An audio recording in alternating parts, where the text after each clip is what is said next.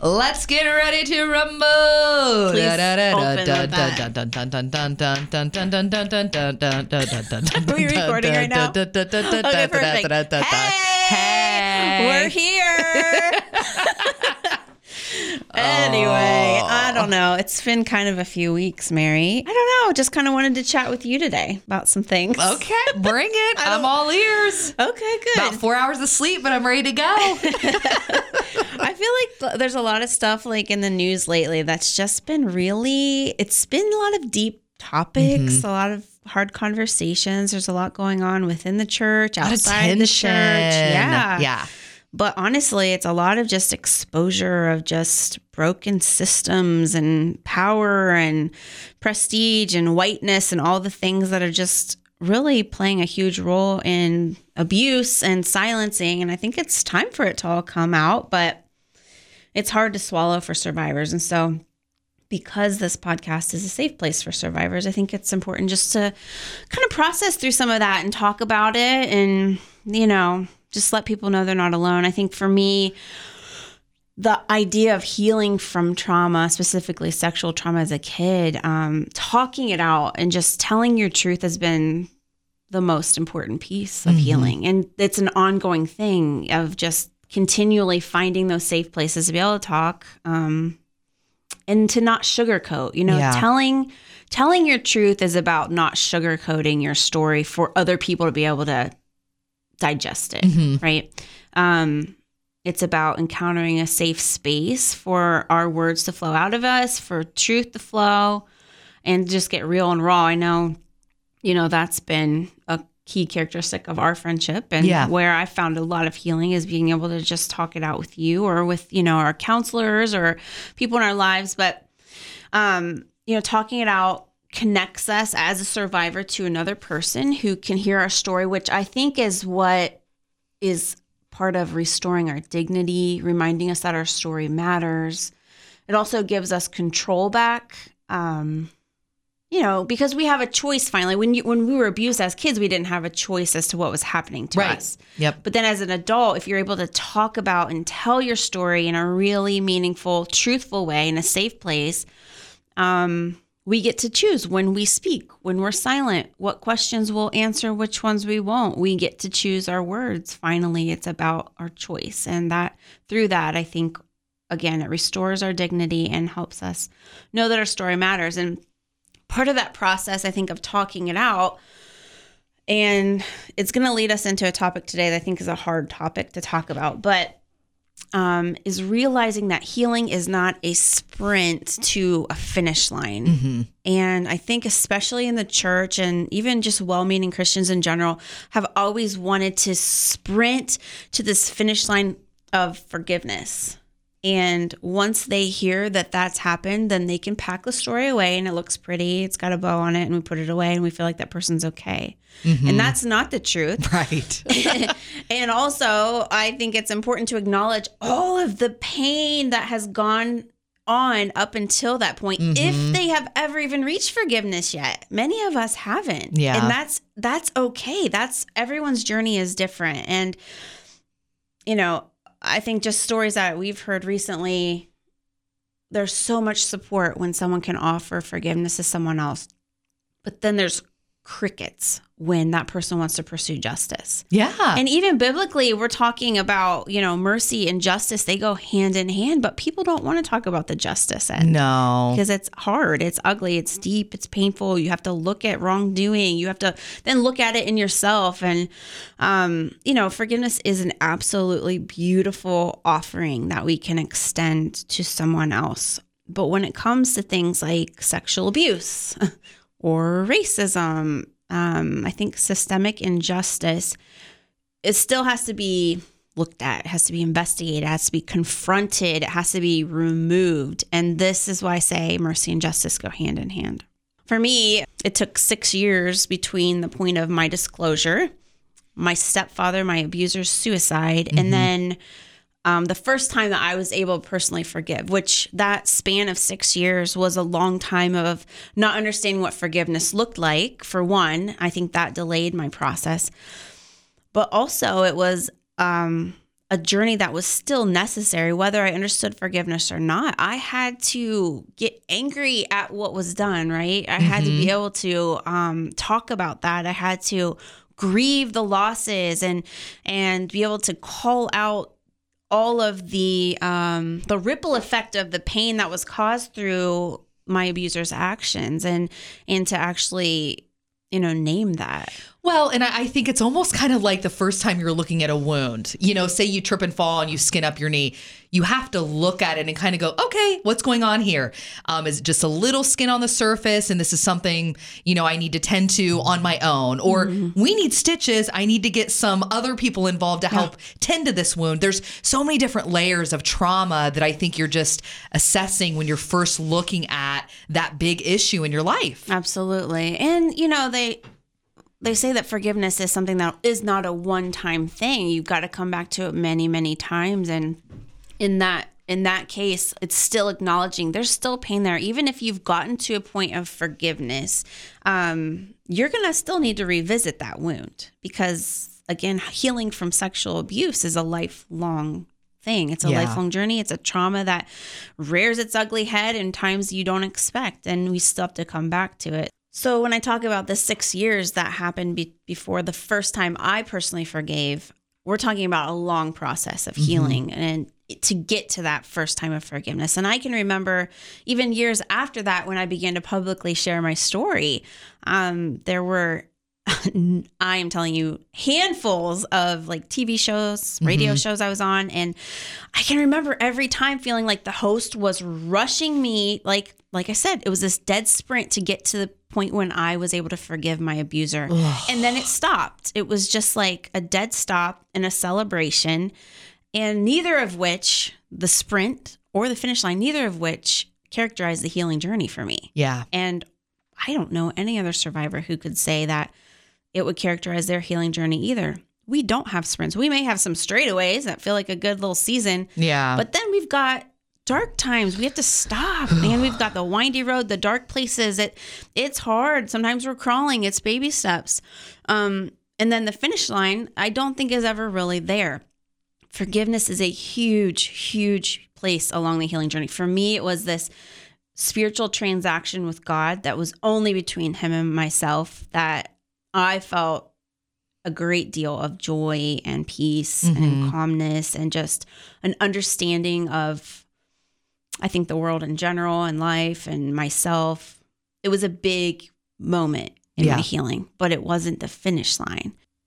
And I think that when we, especially those who might be coming from a faith perspective, put that kind of a response on someone who's gone through some major trauma in their life, I think it's hurtful. I think it's irritating. And I think it's shallow to really offer someone else who's gone through some major trauma, especially like sexual abuse, to offer that kind of response. And so I wanted to unpack today a few of the lies that we often believe about forgiveness, and then the truths that I found. But I also wanted to just kindly offer up this advice that the church and those who are followers of Jesus cannot settle on this finish line of forgiveness, because it's not real.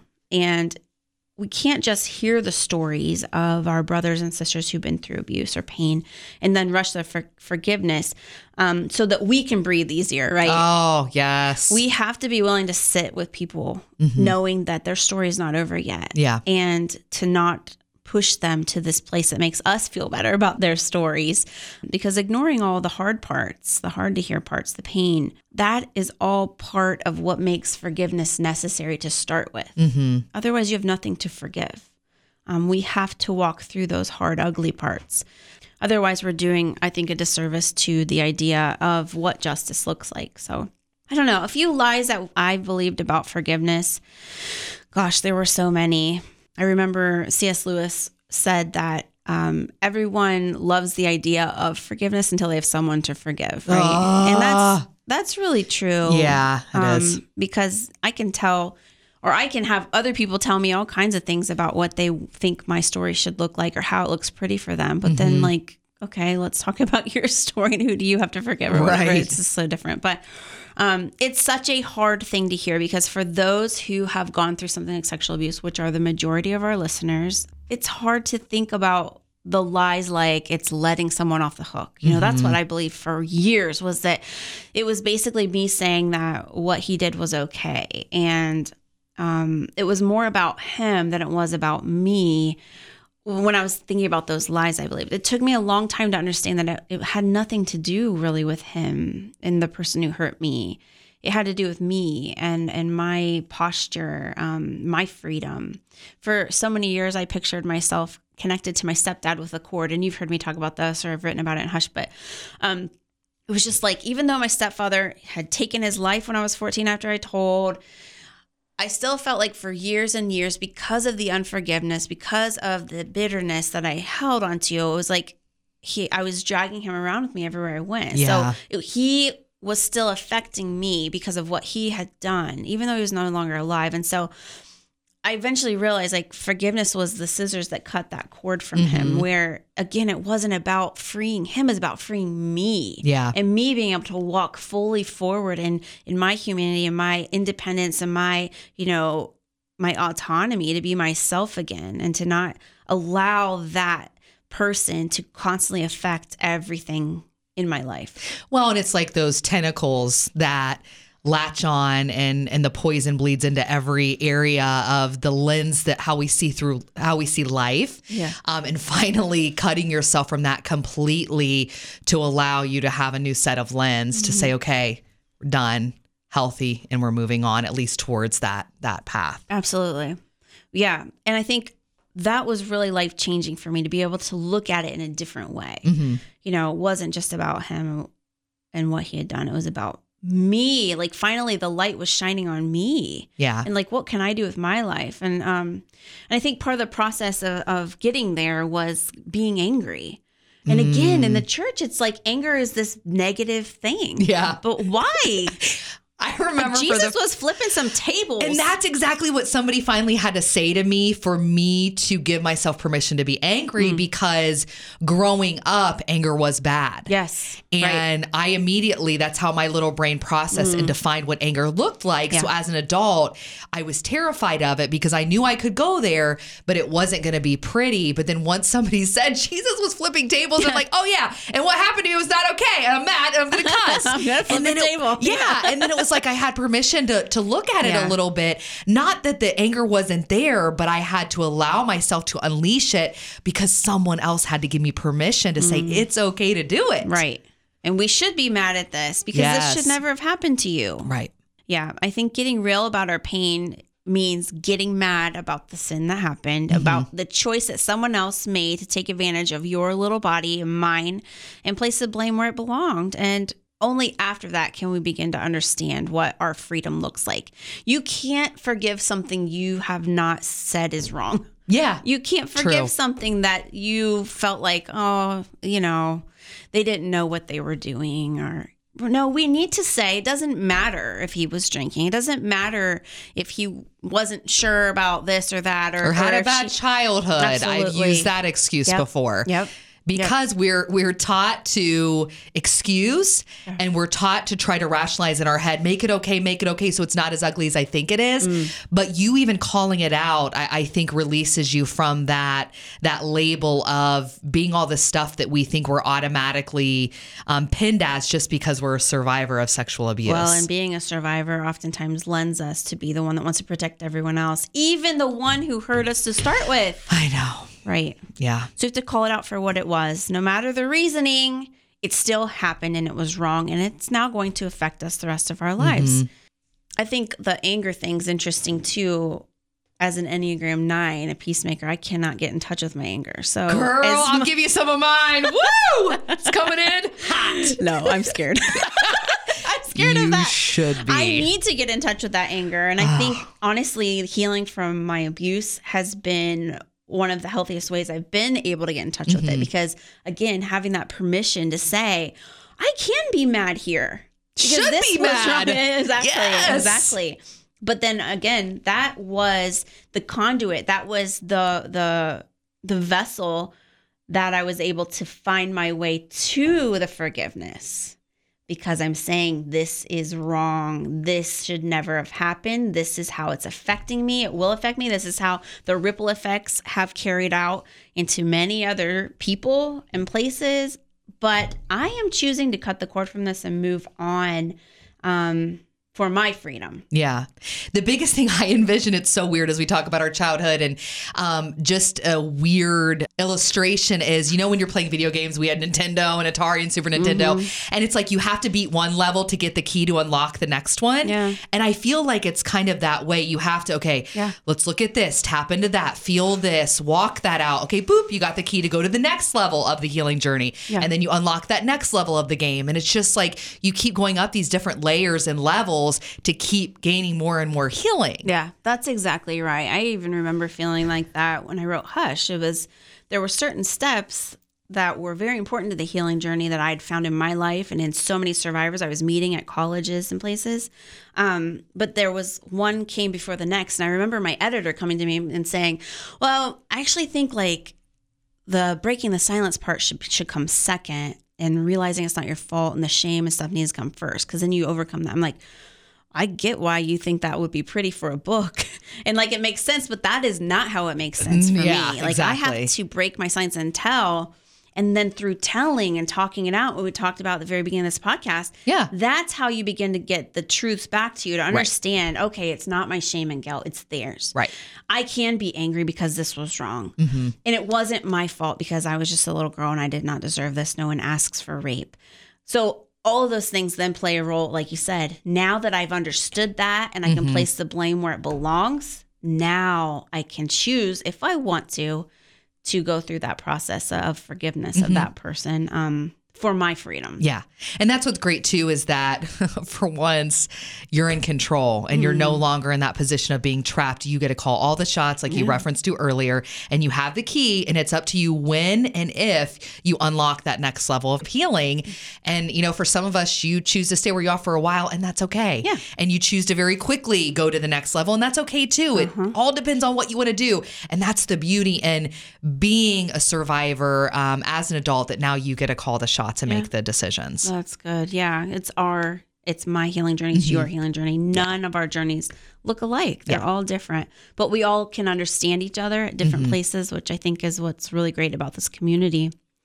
I think another one is that forgiveness doesn't mean forgetting. You know, that's such a annoying phrase people use. You know, forgive and forget. Forgiveness doesn't mean we forget. It doesn't mean we condone. It doesn't mean we approve of what was done.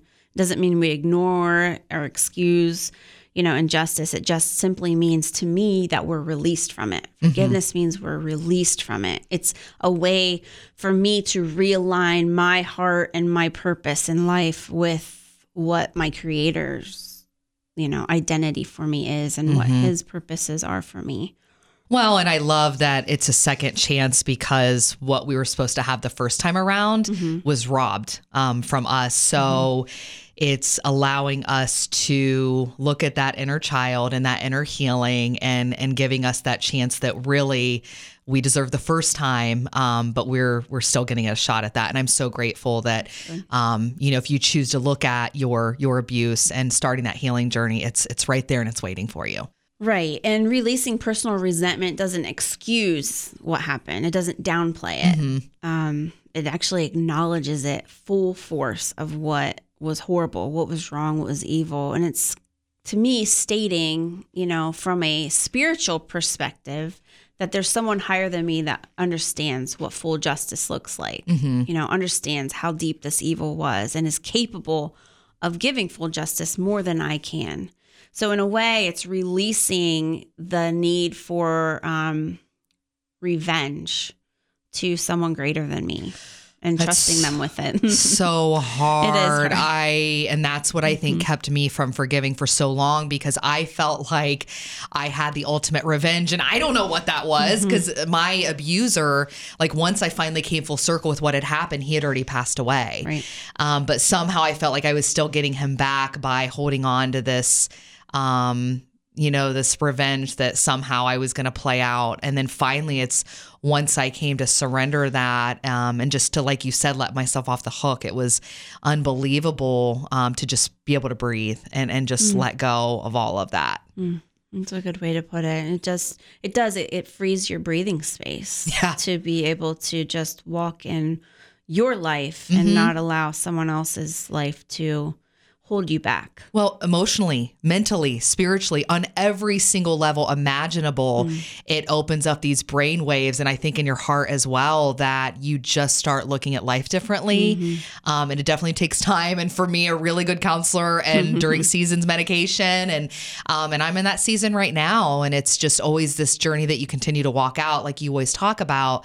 But it's just allowing yourself to finally just let go of so much stuff that you think the longer you hold on to and the more control you have, the better off you're going to be. But in reality, it's not that way. Right. So in my case, like if your abuser dodges earthly justice by, taking their own life, or if your family doesn't validate you, what happened to you, if a jury doesn't make the right decision in your case, God, since the beginning of time, has said that this was wrong. Yeah. And justice matters to God. And I think that it gets to a point where we have to trust his judgment and his justice, even if we can't see it, and just releasing that personal vengeance and trusting that justice will be done on our behalf.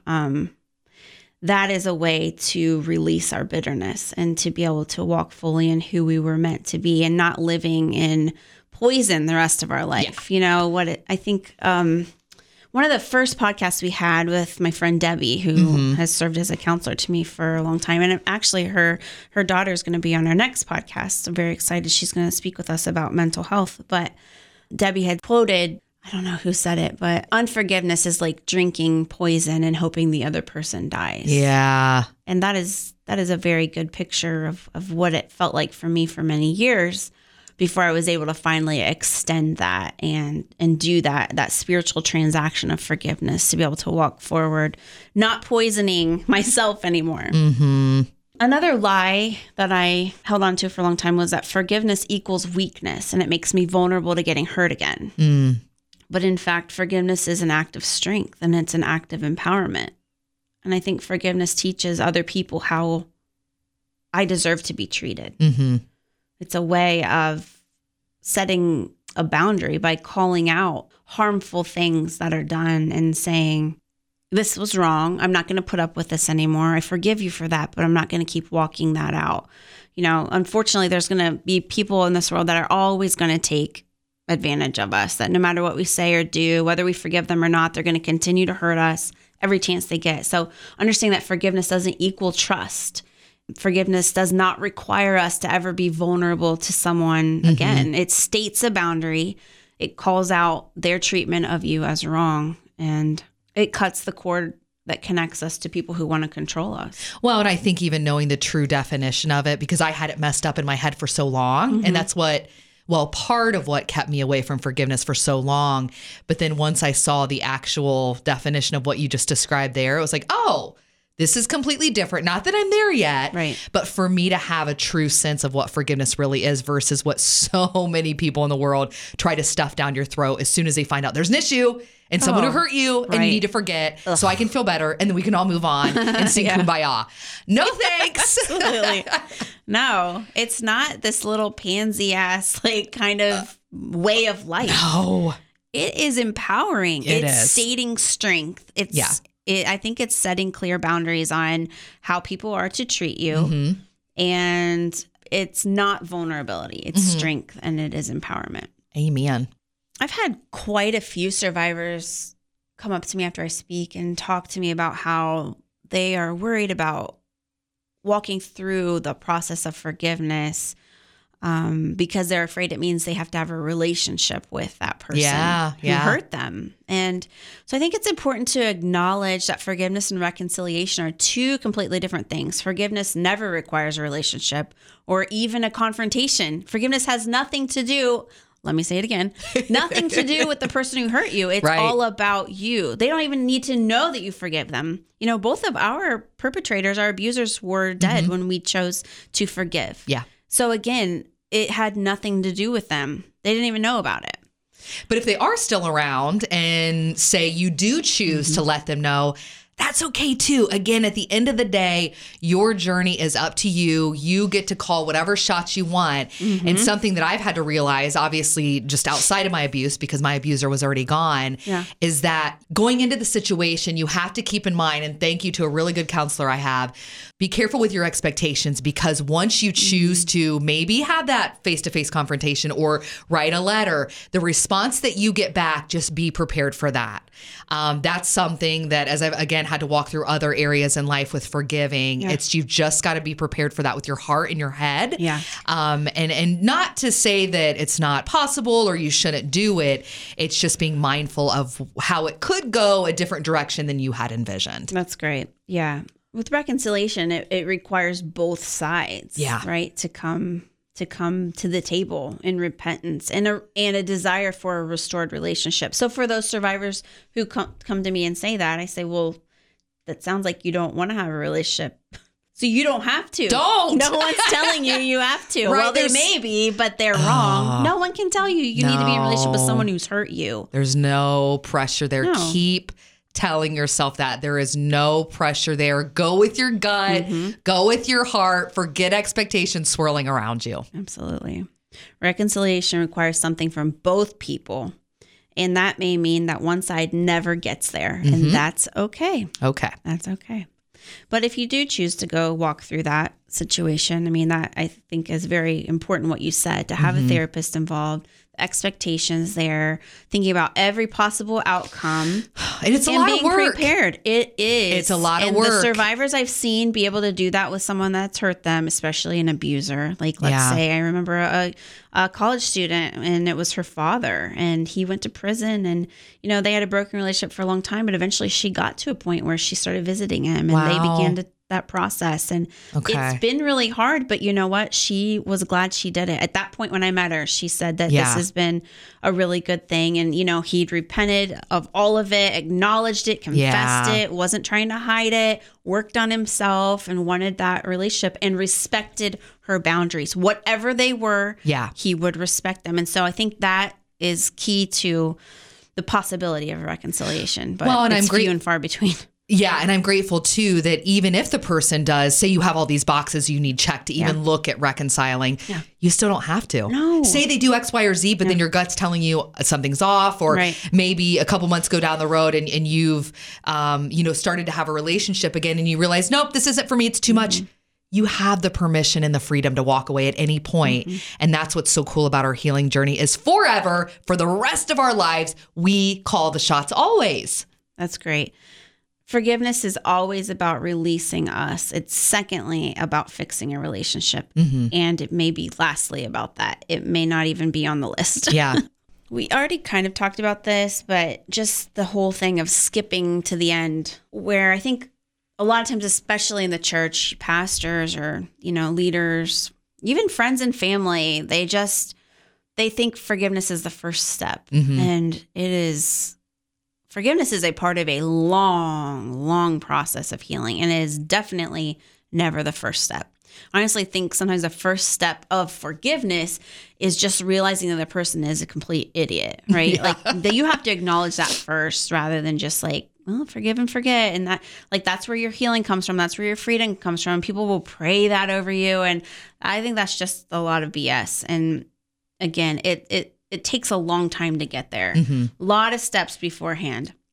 And those who are putting that kind of pressure on a survivor will cause a great deal of harm to a survivor and to the healing process in general. It's a spiritual abuse, in my opinion, that people are causing by telling others that they need to forgive, when, trauma is trauma, and we cannot put pressure on a survivor to jump past important pieces of healing that have to come first. And it also damages trust with leaders. Yeah. And so if you're a leader listening today, I would highly suggest that you keep your mouth shut when it comes to forgiveness. Don't bring it up. Pray for it in your prayer closet. Don't bring it up when you're walking through the healing process with a survivor. They'll get there when it's time for them. But until then, be that open ear, speak truth to lies when they say lies about who they are, remind them that their abuse wasn't their fault, they didn't deserve it. Again, just forgiveness will come. You pray for that as you want to, but let God do the healing. You just keep loving them, listening, and pointing them to the healer, and that is not you. Well, and even for the leaders that are surrounding you, if you're a leader or maybe you're in an organization where there are leaders where you can have an open conversation, I think even gently nudging them, hey, this is a really good perspective that maybe we haven't really looked at. But just again, everything you just named there, being that listening ear, because I think it takes educating others, because you're not going to get it all. You're not going to get it all right. But it's as soon as you hear it, you can't unhear it. And it's going, okay, I need to change some steps in my life, and then also helping those around you too. And we kind of mentioned this in the beginning, but the lie that forgiveness is a one and done act of the will. And that's not true. The truth is forgiveness is a process, and it often needs revisited many, many times. See, we can't force ourselves into letting go of something in just a single moment. Richard Rohr is an author I really enjoy reading, and he wrote, "We do not think ourselves into new ways of living. We live ourselves into new ways of thinking." You know, it's experience that helps us to go through this healing process. And so we can have lots of decisions in our lives or thoughts or write letters of forgiveness like I did to let go of some of that pain. But it's the process of letting go again and then again and again that I think we experience that full magnitude of what forgiveness really means. We decide to do it, and then we do it, and then we do it again. And, you know, it's just that parable that Jesus talked about forgiveness so many times. So. Well, and I think it's okay too that along the journey, whether it's a friend or a counselor or, you know, a buddy from your childhood, it's okay to invite people into that, because sometimes it may take you a little extra courage or a little extra oomph to choose to forgive again, to get over that hump. If you feel like it's time that you're like, okay, I need to do that again, or I need to walk that out again, to kind of tap into those feelings of letting go. Yes. And I think it's okay to do that because thankfully God blesses us with so many people along our journey in just different seasons of life. Well, and I think as healing goes, things get brought up. You know, you're triggered by something you never thought would trigger you. Yeah, exactly. And things get brought up again. And so it's about that revisiting of the release. The releasing of this control in your body, the release of revenge, all the different things. I can still be an outspoken advocate, and I can call out, you know, abuse when I see it, and I can talk about my own abuse in this way and still be angry about it. But in the meantime, it's just this beautiful organic process that's unfolding of again, the release. And it doesn't mean I don't have my voice. Yeah. It doesn't mean I can't still be mad about it. We should be mad. So yeah, I think it's just this ongoing part of our processing. And only we know when we're harboring something inside. It's just this ugly poison, you know, that begins to infiltrate. And I think when we feel that, that's maybe when we look at it again. And the lie that when you forgive, you also forget. Like, do people really believe that? I think they do. We're not friends with them. No. Sorry. No, the truth is forgiving and forgetting are very different things. They don't belong in the same sentence. No. Well, I think there's some categories in life where people feel like I can apply this here. Yeah. Not here. This is not the place where this can be applied ever. Forgive your enemies, but don't forget their names. No, exactly. Keep that list right there. Always. Yeah. As I look back on my whole journey, you know, to this point, it's still not even halfway done, I think. I mean, who knows? We'll see. Gosh. But, you know, I picture myself for a long time still connected to my stepdad with that cord, and was like, I saw Jesus in the distance. I wanted to be near him, but that cord kept me sort of running in place, you know, getting no closer to that freedom that I knew he could bring me. So forgiveness was the scissors that cut that cord and allowed me to run free forward and, you know, happy about life again and excited about the possibilities ahead of me because I could see farther now. You know, I was freer. And understanding forgiveness was the key for me, because it was like I was just living under all of these misconceptions that were holding me back. I had to explore them. So hopefully this podcast will, you know, something resonates with someone today that would help them to feel like, okay, I wasn't looking at that in a way that I could have been. And maybe that would be someone's freedom. But again, there's no pressure there because we get it. You know, yeah. I get when you're pre-forgiveness and not wanting to go there. I get that. And I celebrate that in you. And you do you where you're at right now. But I also am on the other side where, again, that was this spiritual transaction I can't explain in any other format other than to say that, you know, God has given us something really special in forgiveness for our freedom. No one else's. We cannot thank you enough for joining us today. Be sure to write a review if there was something that connected with you, and do not forget to invite others to listen so we can be on this healing journey together. For our next podcast, chatting about World Mental Health Day, super pumped for our guest, Julia Paxton, a former patient and advocate for the On Our Sleeves movement with Nationwide Children's Hospital, talking about her story, her work. She is a firecracker. You do not want to miss it. Make sure you subscribe to this podcast. To find out more, go to iamonevoice.org or find us on Facebook.